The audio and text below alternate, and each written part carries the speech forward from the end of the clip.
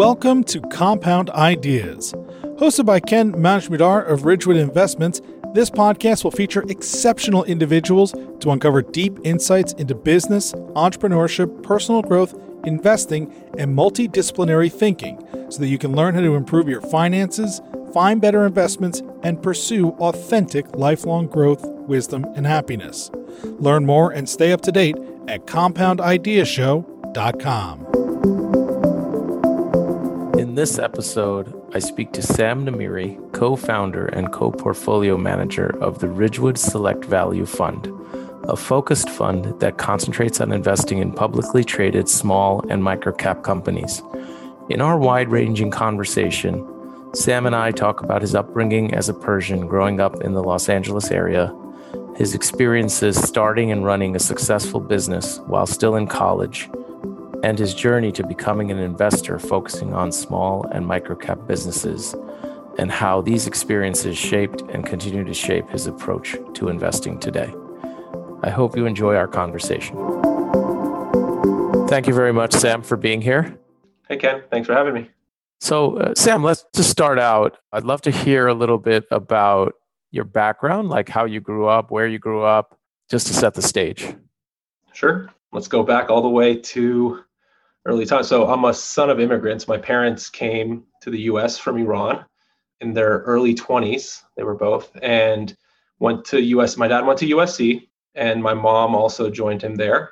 From there, right after my parents graduated, they had me. I was born in LA, grew up in Santa Monica, went to public school throughout, and ended up going to UC Berkeley afterwards. And so that's kind of my background in terms of where I'm from. My dad is an architect / developer. So that's shaped me quite a bit as well, like learning from him. And he also manages and owns real estate in combination. So he kind of is vertically integrated, I like to say, when it comes to real estate. And my mom was an accountant / bookkeeper part-time, and raised both me and my sister growing up. So that's kind of my background. Yeah, great. Well, our show is about ideas and about sort of multidisciplinary thinking. And I personally believe that everybody's exceptional in some way if you could just sort of get the stories of their life arc out of them. And that's sort of a lot of what we're going to try to do, not only today, but with all of our guests. So I'd love to hear, just probe me a little bit more what you said. I mean, obviously, Los Angeles is one of the great cities in the world. What was it like being an immigrant sort of growing up in Los Angeles? And I don't know if you mentioned this, but you're Persian, right?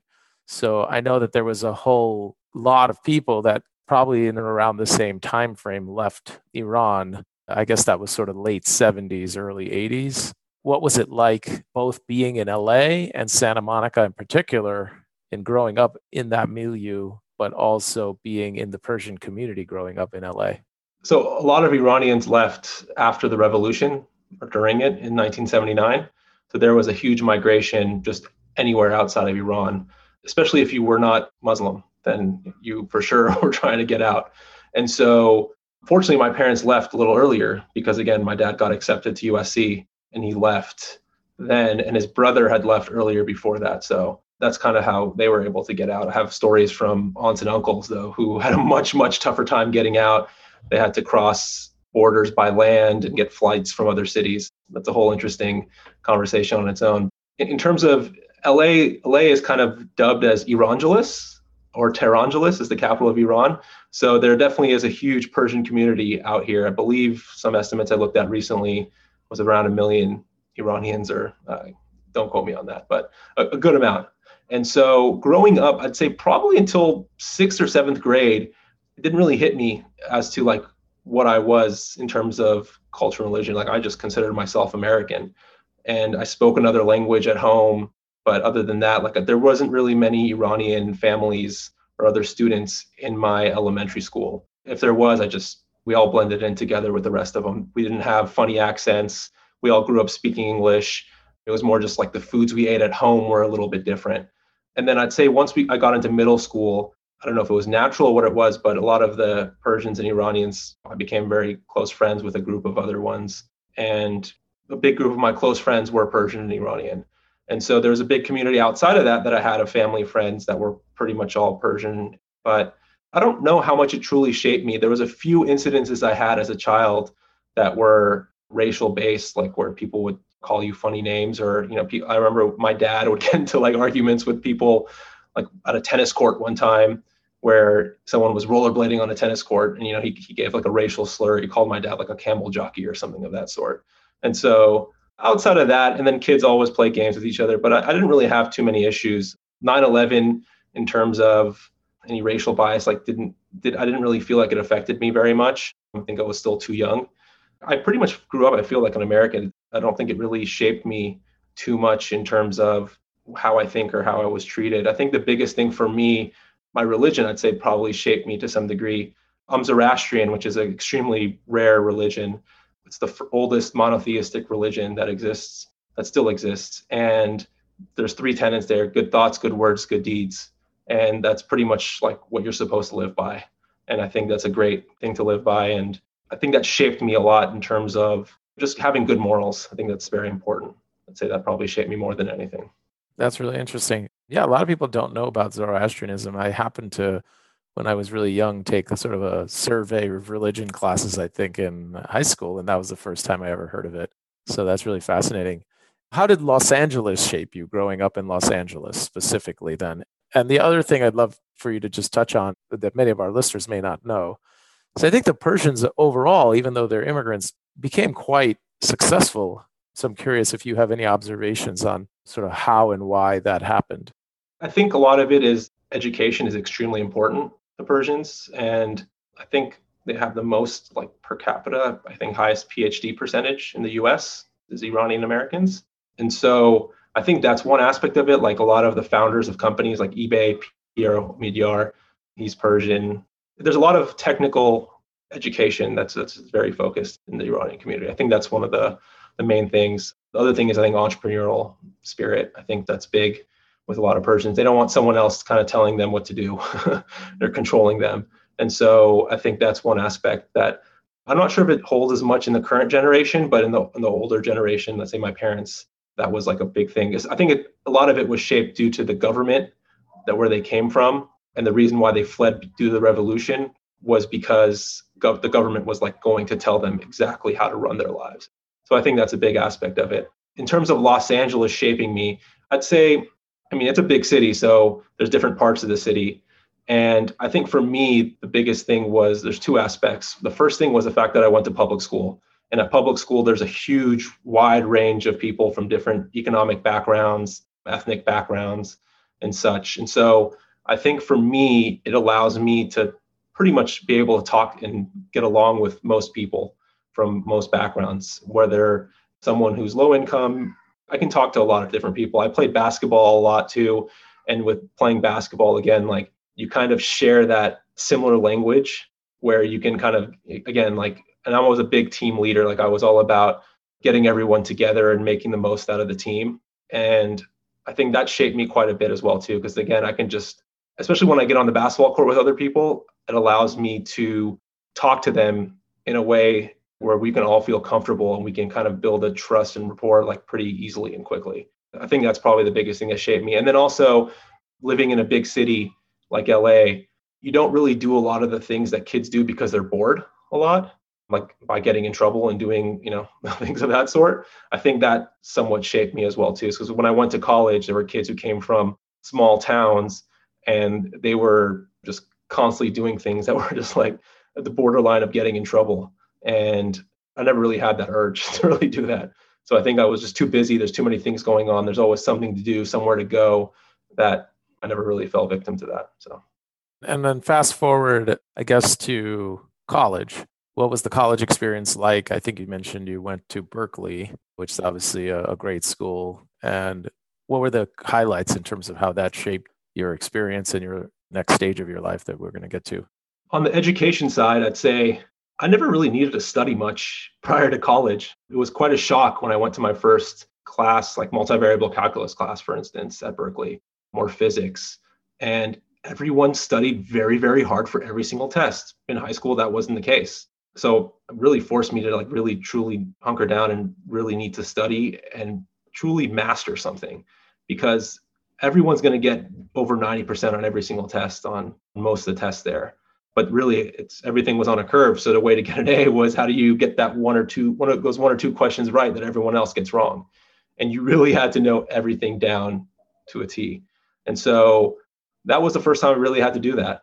I didn't need to do that prior to that. So that shaped me quite a bit. And also, I'd say the other thing that shaped me was really at Berkeley, I think it's different at private schools, is they really throw you out there and you're out there fending on your own. A lot of people fail.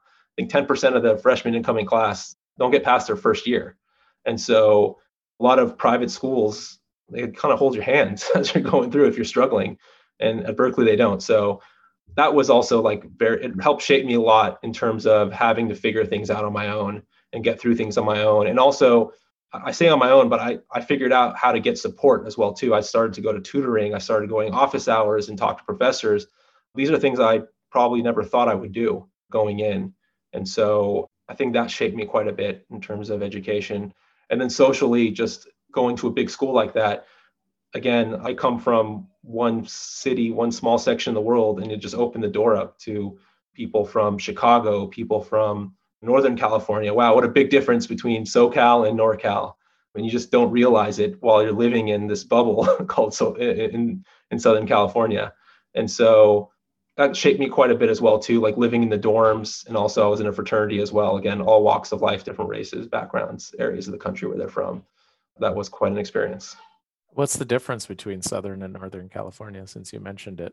I mean, Southern California is a lot more about looks, a lot more aware in terms of that. I'd say like a little more Hollywood. There's some language differences. I remember a lot of Northern California people say like hella or hecka a lot. That was one big difference I found. And wow, you're trying to go back 20 years. Those were probably the two bigger things that I realized, like style of music, like even when it comes to like, I'm a big rap and hip hop guy, and the local music that comes out of each area is very different in style as well too. Nice. So you're graduating now. What did you major in? I majored in industrial engineering and operations research. So the story behind that was that I went in undecided and I was trying to figure out what to do. And I've always been fascinated by business. And I took intro to business, and it just, to be honest, it seemed too easy. It seemed like kind of like a waste. Like this is kind of common sense stuff. And I had some friends who were engineers, and they were studying, one was studying bioengineering, another one mechanical engineering. They're like, you should look at engineering. It's a great major. And they're actually, both their families came from the Los Alamos National Lab. So they were very into the hard sciences. I was looking through the pamphlet they had on engineering, and I was going through the different ones, and industrial engineering and operations research was one of the majors. And it said, oh, a lot of Fortune 500 top executives study operations research or have a degree in operations research. My dream as a kid, after I realized I wasn't going to be the Lakers team doctor, was to, one day ideally be CEO of a big company. And so when I read that in the pamphlet, I was like, oh, this is perfect fit for me. So I decided to do that, and it was a great experience. It really added a technical element to business and operations that I thought was missing from the traditional business major. I went to engineering school too, and IEOR was quite a popular major there as well. So what did you decide? What were you looking at doing after graduating? What did you think you wanted to do? I actually started a business in the summer after my junior year, going to my senior year.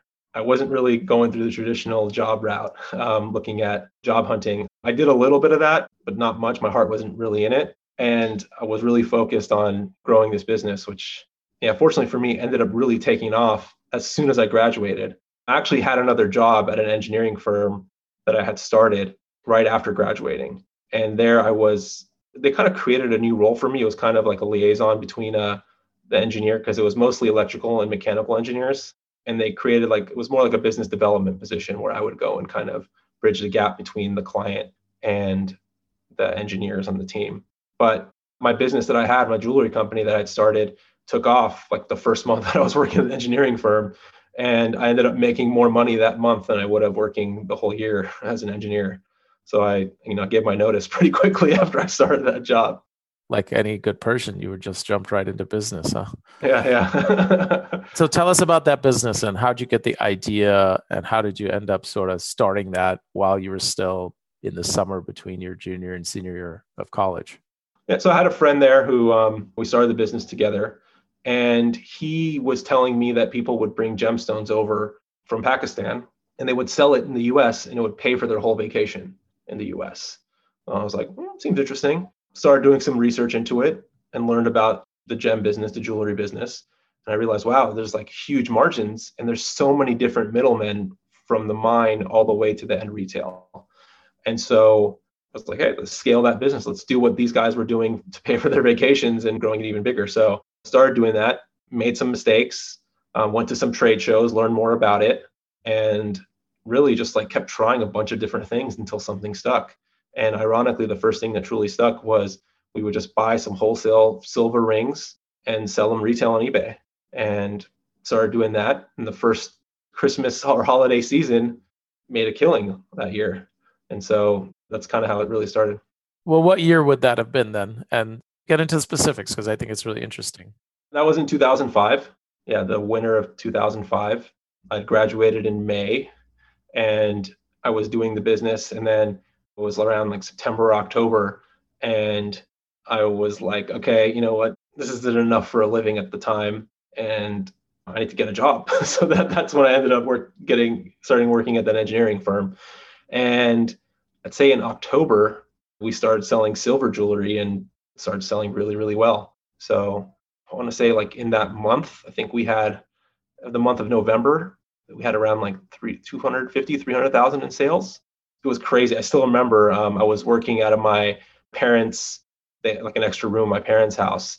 And we had jewelry on every single cabinet on this bookshelf that they had. And we were buying more bookshelves all the time. We were selling so much, we couldn't even get the supply for it. I was running around downtown LA in the jewelry district, just trying to find silver jewelry that looked similar to the stuff that we were selling on eBay that we were pre-selling in advance of actually holding inventory. And so that really was really a true test of operations, figuring out how to ship things efficiently in massive scale. And I say it was like $300,000 worth. Our average price point was $10 to $15, and that includes shipping. So we were really selling a lot of quantity and moving a lot of quantity out. So that's almost like lightning striking, right? Like if you're a young entrepreneur, you stumble onto something and suddenly you get just like a bunch of orders. Obviously, it's hard to deal with, but it's also kind of what you hope for. So walk us through sort of what happened to that business, where it evolved, what you learned from that experience that might be helpful to others who may be in a business or thinking about it. Sure. So, I mean, that was the first year. Ran that business for around 5 years or so. And it evolved into opening a factory overseas. At one point, we had a factory in Pakistan that had 250 or so employees at one point. And then we ended up contract manufacturing out of China. And then also we developed and built a television show as well, too. That was at one point on DirecTV. But we also used something called leased access, which is really interesting, that got us really, really cheap airtime at a lot of different markets, mostly in the middle of the night. And then I'd say what happened was after the financial crisis, there was a ton of people selling online. At the end of the day, eBay was always our bread and butter, even though we had a TV show. That was very hit or miss. And you really need a lot of scale to actually be efficient and profitable with a TV show, because the production costs end up being so high and the transmission costs end up being so high. Unless you have like a satellite transmission, then it doesn't really make sense. Like we were sending tapes to like different markets. But once the financial crisis hit, there were a lot of fake jewelry sellers really that were selling silver jewelry online, especially on eBay, and you can't compete with fake. And so that was really one of the problems of that business that made it tough. And then also I got into business school. And when I went to business school, I realized I never really loved jewelry. It wasn't a passion of mine. I wasn't really out there like trying to figure out, oh, what do people want? Like what's exciting for people? I was more like data mining and figuring out like trying something out, something sold, great, let's go sell more of it. We can raise the price, let's raise the price. Oh, we can't sell this anymore, let's stop selling it. That was kind of what, I mean, I'm colorblind. So when it comes to jewelry, like I don't know what stones are what color they are. So again, just not a passion of mine. And then when I went to business school, I realized Columbia had a value investing program, and I learned more about value investing. And I was like, wow, this just really, if I could do this for a living, I would love to do this for the rest of my life. And so that's kind of what happened. Ended up, going to business school and going that route. So did you go to business school while the business was still around, or the business ended and then you decided, let me apply and go to business school? The business was still around and I applied and I got in. And then after I got in, I was like, okay, it's time to either wind down the business or sell it. Couldn't really sell it because it was way too driven by constantly like finding good deals. That was really the biggest value add that we had. And yeah, I think that's kind of it. And I'd say one thing I really learned from that business is that when you run a business, in a way, it's like the jewelry business is a very bad business to invest in, for instance. It's very fragmented, it's very competitive, no barriers to entry, just very, very difficult. Like it's really a race to the bottom to some degree, unless you have a brand. And a brand is very, very difficult and expensive to build. We never had a brand. So I think I really learned that it's really difficult to run a bad business, no matter how good you are. And there's things out of your control. Like everything, there's things out of your control. But like now when I look at businesses, when I see characteristics of other businesses that have that same characteristics of the jewelry business that I had, I kind of tend to shy away from it. I'd say the biggest thing I learned was that don't be involved in a bad business if you don't need to be. So then fast forward, now you're at Columbia Business School. What was that experience like? What were your big takeaways there? I'd say Columbia was definitely very different academically than Berkeley. A lot more handholding. If someone was struggling, they helped you out quite a bit. The admin, the staff, the teachers. For me, it was pretty easy relatively to Berkeley. Again, academically, what ended up being more challenging for me is I didn't come from a finance background, and Columbia is a very finance-heavy school. And so I learned like how to build financial models, while most other kids at school knew already how to do that, coming from private equity or investment banking or consulting to some degree. So for me, that aspect of it was really good. I got to learn from some of the best professors when it comes to value investing, like people who were actually like running funds, running big amounts of money, things of that sort. And then I had like a great group of classmates as well too. Like my network from Columbia is amazing. Some of the things that people have done or where they came from was just like spectacular. I'd probably say that's the biggest value I got from business school was a combination of network, and for me also figuring out a structured way to understand value. I'd say those were the two big takeaways that I had there. Okay, so now you're obviously graduating with your MBA and you have probably many different ways you can go. How did you think about what to do next?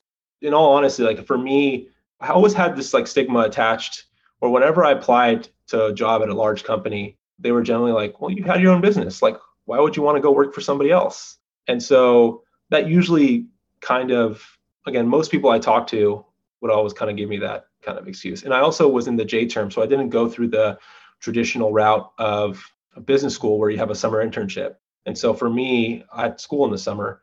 And so again, I couldn't go through a traditional internship program. So I ended up looking for internships while I was in school. And I had a few options. This was the next January afterwards, or sorry, the fall after my first summer. And I ended up talking to some people, and every person I talked to was like, hey, do you know anyone in New York who's looking for an intern, New York area looking for an intern? I want to work just for the smartest person that I could find. And so I ended up having a few options, and I was looking at a few different hedge funds actually. And one of them was a retail focused hedge fund. Unfortunately, the guy just got back to me 2 weeks late, but I ended up working at a fund across the river in New Jersey, small cap value-based fund. And I ended up interning there, and then I ended up going full-time after school. So that's kind of how it started for me in the investment management world. So tell us what your role was there, what that experience was like, what you learned from it. It was really great because I would learn stuff in class, but you don't truly learn things until you actually do it, and you do it multiple times. So for instance, if I'm writing up a report on an investment for a class, I'm maybe doing like 2 or 3 a semester, or depending on the class, just not that many. But now at the fund, I'm doing a lot more, and I'm building out models, and I just have a lot more time just to focus on just researching and just doing that type of work. It really made me a lot better at being able to do it more quickly because of the practice and the iteration. So in combination, like at business school, a lot of the times, like a lot of these other students knew how to do all these things and I didn't. So I was learning how to do it while they were just like whipping out all these projects and papers. And it really comes down to like an investment banking training program. Like they went through that the first like year or 2 years in investment banking. These guys were learning how to use Excel without a mouse and a keyboard, just using the keyboard and all the shortcuts. And so you just see them going super fast at it. And I kind of started to get that a little bit while I was in business school. I would say I kind of lost it to some degree. Like I don't necessarily do it as quickly or need to do it as quickly as I used to. With experience, you start learning. You don't need to like make sure your model fully links everything together. You can start putting estimates in certain parts of it. But yeah, I mean, I'd say that first year working at the hedge fund, I learned so much. And then once I got past that learning curve, you don't learn as much after that going forward. But yeah, I really like learned from just being in the office, chatting with, there was two other members of the team, chatting with them all the time. We'd be on a lot of conference calls together. So just like learning from questions that were asked. What are good questions? What questions do I not like? I'd say the one thing I really learned was how to get people to feel comfortable on a phone call, before even seeing them in person, because really that opens people up a lot more. So when you ask questions, they end up being more truthful and more honest. So that was one thing that I thought was on the soft skills was very, very valuable for me to learn that. So just for the benefit of our listeners, tell us what that technique is. So really just trying to find some sort of common ground, whether it's someone an industry company kids, whatever it is, like just have someone talk about themselves. And when they talk about themselves, most people like to talk about themselves. And so just start off there. That really helps a lot. If you don't do that and you start just like grilling management as soon as you pick up the phone and talk to them, that doesn't really create that sense of openness. You want to make them want to help you in a way. And so that's something that I don't always do, but I try to be, conscious of and to do if possible. So, and by the way, you've always focused, or I mean, you did there and then you still do today, focus on sort of smaller companies. So talk about why that happened. Was it just an accident because you ended up at a fund that focused there, or is there more to it than that? I really started investing and getting the stocks during the dot-com bubble. This was like during dial-up internet days. And there, me and my friend Chris Lahiji would always just like be interested in these stocks. We'd always go to Yahoo Finance during school, at lunch breaks, recess. And we'd always be interested in like learning about the next new story. What's the next new technology out there that we can invest in? That's really where it started for me, the passion. And I've always kind of been doing it on the side for myself. And my dad also kind of pushed me towards it to some degree as well, too. Like he never really wanted me to get into real estate. He didn't like certain aspects of it, like the lack of liquidity. And he didn't really ever see too much value in it, to be honest. He always thought that the cash flow, the risk reward, like wasn't usually that great on pricing when it came to certain deals that he was being offered. And so he always ended up saying, hey, I have to build something to get that reward. And so, yeah, he kind of was like, hey, let's see if you're interested in this and let's see if it's something you want to do. But I don't think he ever realized that there's actually funds out there that like do this for a living. He was more doing it as like a side hobby for me. And so he gave me some money to invest when I was young. When I was in high school, I remember he gave me like $1,000 or so. And I invested it for him. I did pretty well with it. And one of the things that really struck me into why I wanted to go into value investing at business school was I would invest in, for instance, GM, and GM would come out with earnings and they'd beat earnings and the stock would go down. And I'd be like, why? Doesn't make any sense. Like, why is the stock going down? And I really wanted to learn why, and I couldn't figure it out why. And so I was like, okay, maybe I can go to business school and understand truly how to value a company. And maybe that'll help me understand why GM went down in that instance. And so I remember that really stuck with me quite a bit when I invested in GM and they beat and the stock goes down the next day. So I think it's actually interesting because I didn't realize that, because I think a lot of people, like, especially in Los Angeles, they've made a lot of money in real estate just over time. Los Angeles real estate has done really, really well.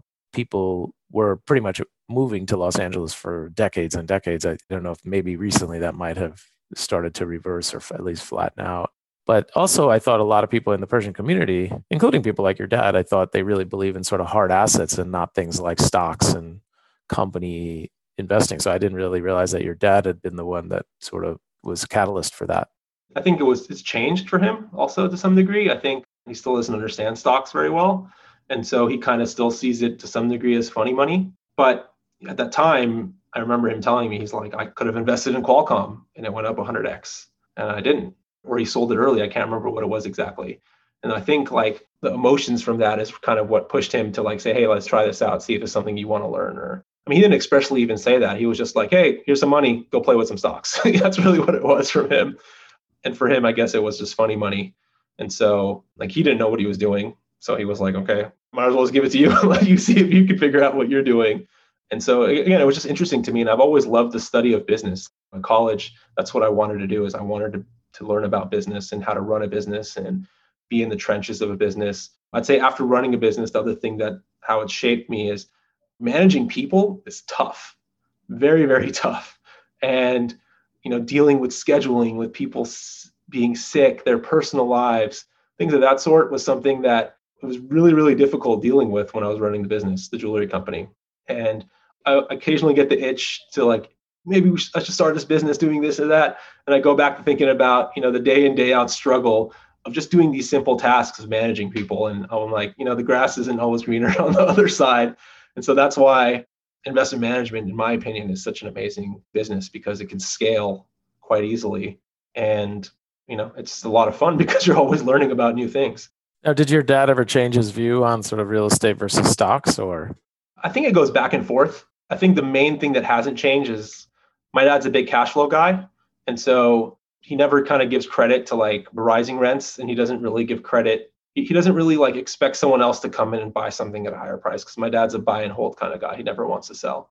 And California also has some characteristics in terms of property taxes that kind of incentivize that as well too. But yeah, I think that's the biggest thing for him. He's always like, okay, well, if I want to buy something, well, how much can I rent it out for? What are the rents that are coming in? And I don't want to pay too high of a, I always mix up EBITDA multiples and cap rates. I don't want to pay too low of a cap rate. And that I think shaped me quite a bit too when it comes to like investing in equities, because I'm similar in that way. Yeah, just for those that may not know, so the reference to with the California tax thing. So I believe, and you could correct me if this is accurate or not, is that California has sort of a unusual system in that they don't actually change your assessment essentially until you sell it and you move. So that way, then that marks it to market. So obviously, if you just stay and you never leave, at least on the residential side, your assessment can stay as low as it was when you first bought the house. Yeah, it's for everything, not just residential, commercial. It can rise, I believe, by 2% annually a year, the basis that your property tax is based off of. Like, for instance, my parents bought their house in 1987, and they bought it for $300,000. And so I think the property tax value from then is like, maybe they're paying like as if it's worth like $500,000. And now the value of their house is worth like over 5 million or so at least. That's very unusual, because in a lot of states, it's just every 10 years or whatever number of years, they reassess everything. Yeah. So I don't know what it's like, but do people move because of that? I assume so, because the reassessment brings up the property tax, and maybe they can't afford it or don't want to pay it. I'd say in California, you'll see a lot of businesses, for instance, that own their buildings, and the buildings are completely run down. And you also question, like, would the business even survive if they didn't own the real estate? They might as well just rent it out to somebody else. They probably get better value out of it than running their business. But anyway, yeah, it's an odd thing. They've actually been trying to change it a few times. There've been some props that have been passed or have been up to being passed and have been shot down. More on the commercial side. That's a little easier, I think, for voters to stomach. But yeah, I mean, it's hard. Like, it's definitely a different world when it comes to buy and hold in California because of that. Completely different system. And actually, I mean, I guess, it has pros and cons depending on where on the spectrum you are, who you are. Great for the owners that have owned stuff for a long time. But on the flip side, I do believe that in some aspects, it makes it hard to finance education in California, at least in some districts and things, because of the tax revenue that comes in. But switching gears, now you're at this hedge fund. Obviously, you're working with a smaller team, and you were there from what year to what year? And then sort of let's bring it to the next thing after that. Sure. I was there from 2012 to 2017, I believe. So the fund I was at, I think it was 2014, we were up around like 60 or so percent. And I was like, great, this is amazing. I think we were managing around 30 million or so at the time. And for me, as the number 3 person there, it didn't really make sense to stay there unless we were able to grow, let's say, to at least 60 to 70 million, at least 50. We had to cross the $50 million mark. And so for me, after that year, I thought we were going to be able to raise a lot of money. And we weren't. Like, we didn't really raise much. We probably raised 2 or 3 million at that point. And so there I kind of saw the writing on the wall that at some point I need to start figuring out something else to do, because long term, this isn't the right situation for me.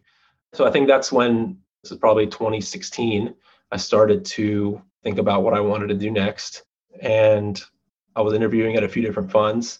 It was never a good investment fit. And that was more because I never truly felt like I was actually able to get an edge or to provide like real value. I kind of felt that with a lot of different strategies that they were doing, you might as well just invest in an ETF or in some index fund or some mutual fund and kind of get value. You get most of the value that way. And it was just really hard to beat the market. But I could see that it was much, much easier in small and microcap land. And so that's why my passion is there, because I was like, hey, this is where I can really add a lot of value. And so I ended up partnering with you. I was going to go on my own route and launch a fund myself. And then we met, and I think we both kind of connected that we both see a ton of value in the space and by investing in the space, and that we've both been good at it, doing it ourselves. And for me at the fund I was at. And so it made sense to kind of partner with you and do it together. For those who aren't spending all their time like you are in this small and micro cap, you mentioned it sort of, hey, you had potential to talk to an interview with big firms and they're probably focusing on larger companies. And you didn't feel that you or they might really have had an edge, but you do feel that there is sort of, it's better or easier in small and micro. So talk about that. Why is that? And where does that opportunity come from? I think really the opportunity comes from, it's not as well followed in the space. Like you'll see things where like a news will come out about another company, for instance, it's a huge customer of a microcap company. And you would expect that that would move the stock quite a bit, for instance, but it doesn't. And you have to wait until the quarter comes out to reflect the results to show that the company, is doing really well because their customer made a big order from them. So like that's an example. Another one is most people who invest in microcaps, most investors, they're more like gambling with their money, I'd say. And so I think emotions and a lot of the behavioral biases that happen in large caps, they happen to a lot more extremes in small and micro caps. So if a microcap company has a bad quarter, it usually drops a lot more than a large cap company if they have a bad quarter. And it just goes to a more extreme, which again, I think creates a lot more opportunity where if you actually see the value in the company and you're more longer term focused, you can kind of get past that. So there's a lot of other things, like a lot of these large cap companies, there's like 15 or 20 firms that do like intense research on them. Small microcaps, you'll be lucky to find like 2 or 3, depending on how big it is or how much M&A the company does. So that's another example. And yeah, I mean, I think just even the firms that do the research, they don't have the resources, and they don't spend the resources to go visit companies in person to see their actual facilities or to meet people below upper management. I have friends who are analysts at these small cap banks, and they just don't do it. They're like, we don't have the research budget. I'd love to, but we're not a revenue driver of our firm. And so, yeah, I mean, that's really what it comes down to, is that there's not much money to be made in terms of total dollars in small and micro cap, whether you're a service provider, even as a fund. If you want to be the best business you can be, it doesn't make sense to run a small and micro cap fund. You want to be able to manage 10, 20, $30 billion and make fees off of that. And so as a small microcap fund, only managing maximum few $100 million, let's say, you've kind of put a cap on your limit. And so I think that's another reason why there's advantages. And the other thing that's great is we can talk to management teams. We can call the CEO of a company and they'll pick up. I just recently spoke to a company that a lot of people have tried to speak with, and they haven't spoken with anyone for like, I'd say 2 years or so. And I was able to talk to them. Why? Because I'm part of Ridgewood Investments and we manage a few $100 million. And so that allows me to talk to these companies that most other people aren't able to talk to. And again, when it comes to the bigger companies, you usually don't have access to these management teams. And so for me, that's fun for me. I love talking to them. I love learning from them. I learn things that you can't read about in the news or in an article. Again, that's just very, very fun for me. And relating back to the jewelry time, when I started that business, I used to go to a lot of trade shows, and I learned so much from every trade show I went to. I mean, I learned about the business by going to a trade show for the first time. And I love doing that with investments as well, too. It's the same thing I do. Is I love going to trade shows because you can talk to company management teams all the time, but until you talk to competitors, suppliers, customers, you really don't get the true picture of the value of a company. Just to set a baseline for people, because we talked about small and micro cap, what does that mean as far as the size of companies and maybe the number of companies, if you know? I mean, I don't think there's a set number, but I like to say micro cap is below, say, 500 million or so, and small cap is below 3 billion in market cap. With some inflation, it may have gone a little bit higher, but those are the numbers that I would pick. And then there's like a nano cap world, which is maybe under 200 to 300 million, which I think as smaller you go, usually you get much better risk reward opportunities. And how many companies are there to pick from in contrast to, say, large companies or mid-cap companies? It's probably increased quite a bit because in 2020, I think more companies went public like in 1 year versus the last like 10 years combined or something of that sort. But I think the last thing I saw was that in North America, at least, there's around 12,000 publicly listed companies. So I'd say that's probably gone up to like maybe hitting 14, 15,000 or so.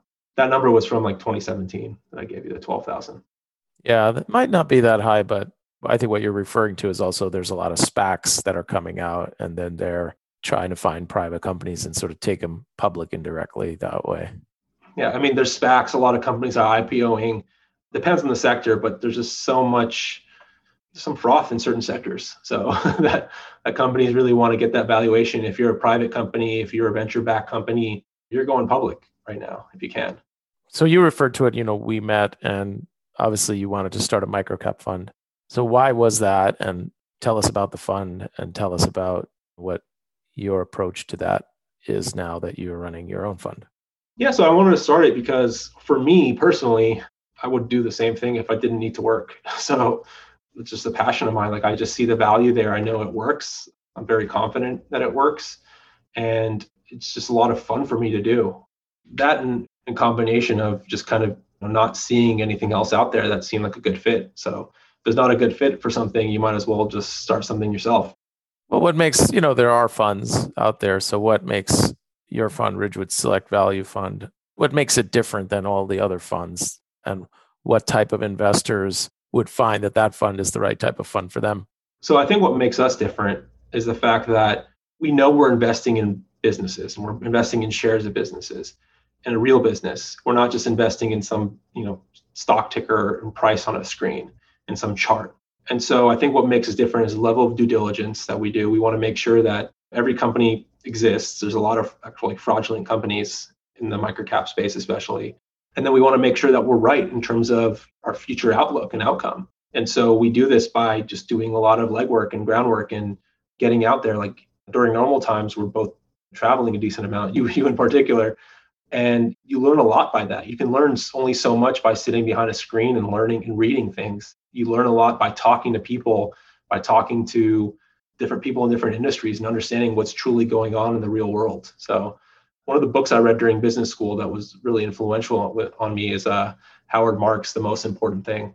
And he has a section in there that I found very fascinating. And he talks about how like news articles, when you read them, you really start thinking, especially if you've ever been involved in something that's been covered by the news, you kind of end up going, that's kind of true, but they're like missing a lot of aspects to it that are quite important or like quite like slant the story in one way versus another. And so for me, when it comes to investing world, like you can read filings, you can watch presentations, you can go even talk to management, but you really get the true story when you're out and talking to customers and all the other parties involved. And so I think that's really like the value that we provide to our funds investors is that we do this work for them that helps skew the risk on investments and to understand truly, hey, like, is the outcome we project, is it more likely to happen or is it less likely to happen? And how can we get it to become more likely to happen? Or how can we realize that it's more likely to happen?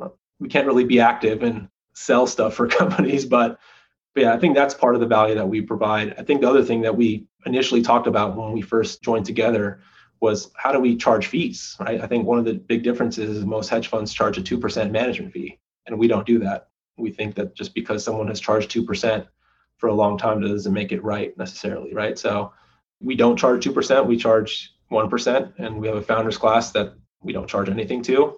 That's going to be closed up soon. I think that helps make us different as well too. And then also, we're both big investors in the fund. Both of our families have investments in the fund. So we're aligned really, really strongly with our investors. We obviously want to also share information that's sort of generally applicable. So say there was an aspiring investor or microcap investor out there, what kind of tips or resources would you point them to that could help them be more successful, even if they wanted to do it themselves? It's a little tough because a lot of the resources I got were from going to business school. And then also after I joined the fund, you kind of start paying for things that become just a lot more convenient. There's just so much to investing in. It's tough. Like, so there's certain books that I can recommend to read. When it comes to data, like just go to the SEC website. You can get filings from there. That's a great thing to read. There's a lot of YouTube videos. So there's a few things that I think are important for investing, especially in the microcap world. It's important to understand accounting. When you read the filings and you read the financial statements, There's so many things in there that could cause a great business to still not have good value. There's a few like community, I can't remember what it was, but I learned so much about accounting from a community college professor that posted YouTube videos.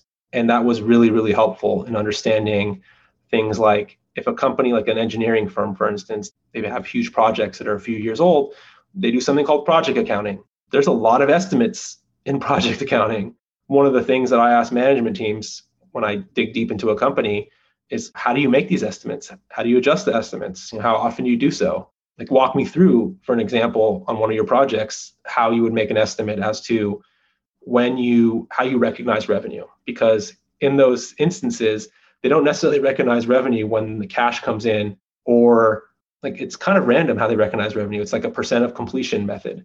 And so they decide, okay, well, how much more complete does this project become during this quarter or during this year?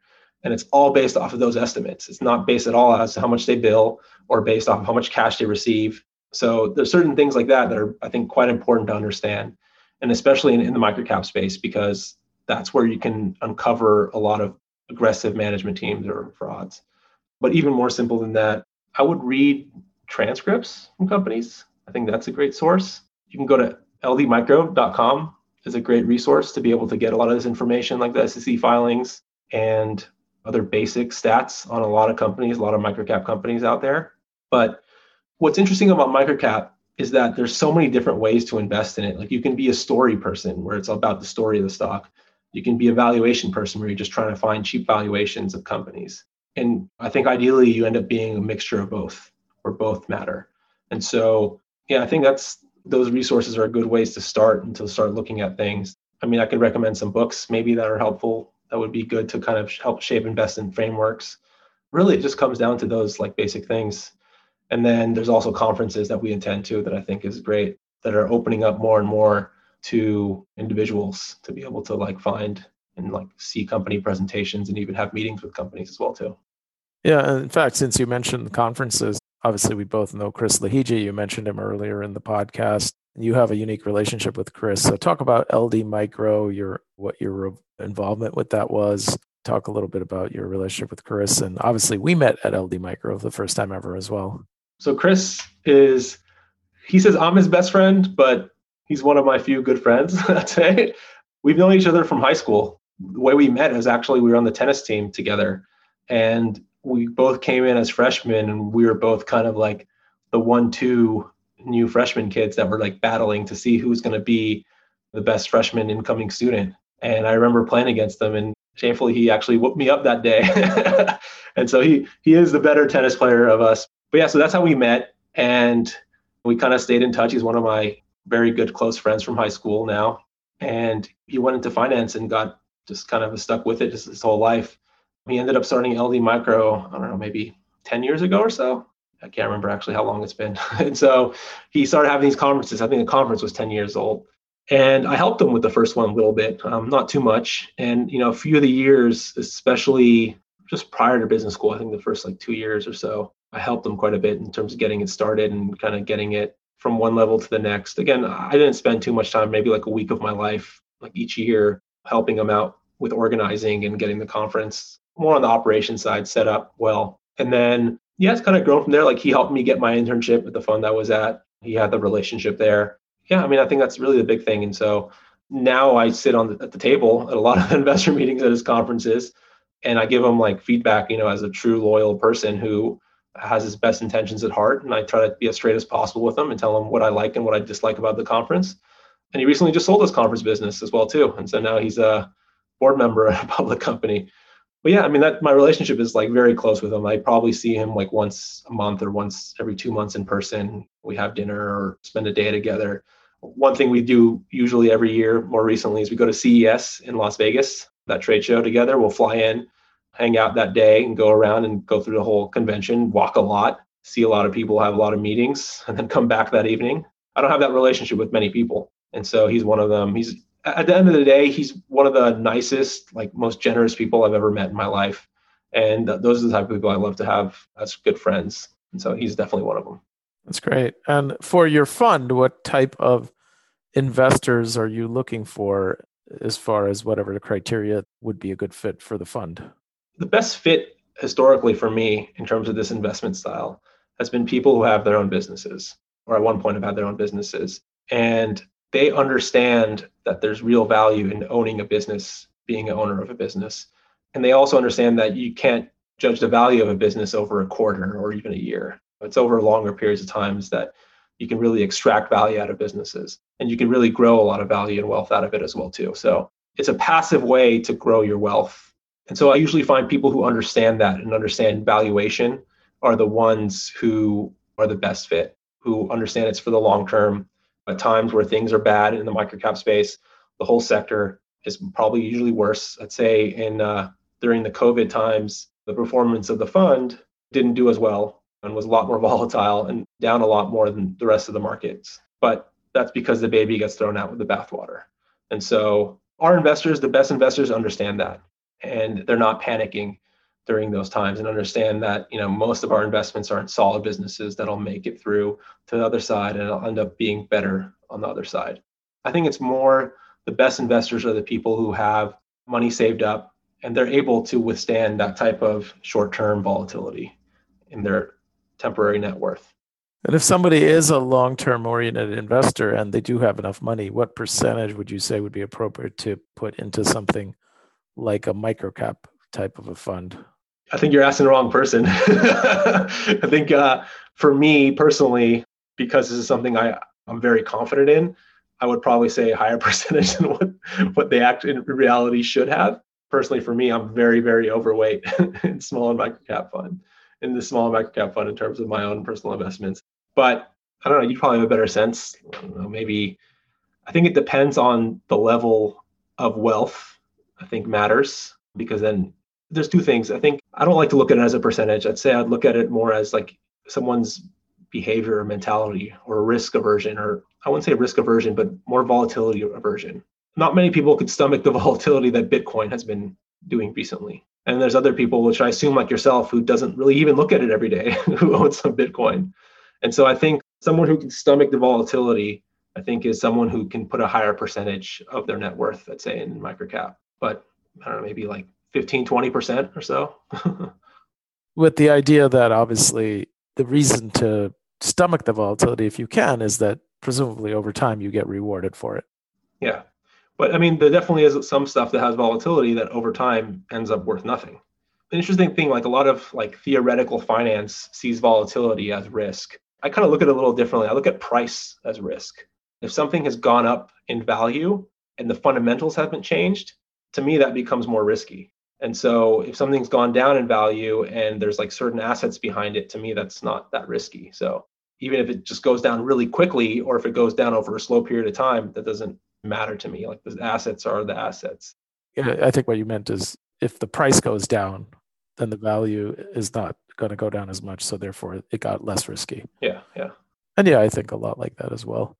So that's great. Thank you for the information on that. And obviously, if somebody wants to get in touch with you or wants some of your recommendations on books or things, how would they contact you? What's the best way? Yeah, they can email me at sam@ridgewoodinvestments.com. You could follow me on Twitter. Namiri is my handle. And yeah, I think that's probably the two best ways to get a hold of me. Just to kind of close out the interview, I'd like to ask everybody to share sort of what person or experience, it could be one or it could be more than one, it could be a book or something that had the greatest role in shaping the person you've become. My wife would probably be upset, and she is upset that I read this book, but there's a book called The Game, and it's about pickup artists and how to pick up on girls. And that book, I read it when I had the jewelry company, and that really influenced me. And not at all because, I was actually in a serious relationship with my now wife at the time, but it was more that it really taught me that humans are wired a certain way, and that you can take advantage of it if you need to be, or you can play a certain game, which is why it's called The Game, where you can put the odds in your favor. When I read that book really changed my mind in terms of understanding that humans are wired in a way, and it's really never going to change. So I think that's shaped me quite a bit in a combination of the jewelry company, also like myself, like understanding, hey, I have these certain biases myself, and sometimes you catch them and sometimes you don't. And then figuring out processes that make you be able to function better to avoid those biases. But that, again, just that book itself, And then I had friends, we would just kind of play games and see like, hey, like this certain things work, do certain things not work. Same thing that happened with the jewelry company. It's like you put out you start marketing a certain way. Does it work? Does it not work? And you realize that certain things consistently work, even if people know that they're being played. That's the thing. Like even when people know they're being played, you can almost turn it in a certain way where it still works.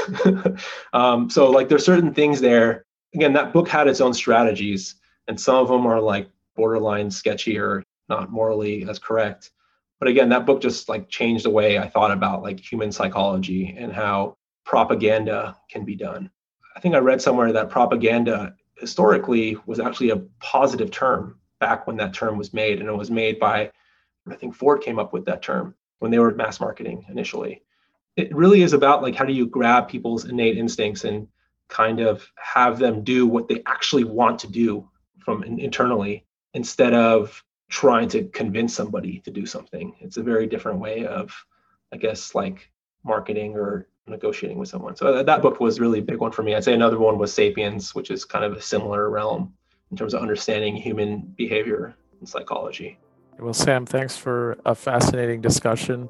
We really appreciated having you here, and hopefully we'll get a chance to talk again. Yeah, hopefully we'll be able to fly and see each other soon. Yeah. Take care. Bye-bye. Thank you for listening to this episode. I hope you enjoyed my conversation with Sam Namiri. Some of my biggest takeaways from our conversation included the Zoroastrian principle of good thoughts, good words, and good deeds, the importance of getting people to feel more comfortable before having a conversation about business, the challenges that he experienced managing people as an entrepreneur, and the contrast between being an entrepreneur in an operating business versus being a fund manager in an investment-oriented business. I was also struck by Sam's insights on why microcap investing is such an attractive place to look for opportunities and generate higher returns. Thank you for listening to this episode of Compound Ideas, hosted by Ken Majmudar of Ridgewood Investments. Connect with Ken, learn more about the show, and never miss an episode at compoundideashow.com.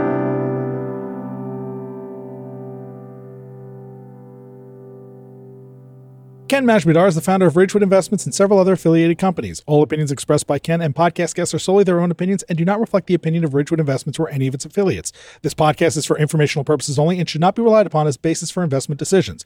Clients of Ridgewood Investments and its affiliates may maintain positions in the securities discussed in this podcast.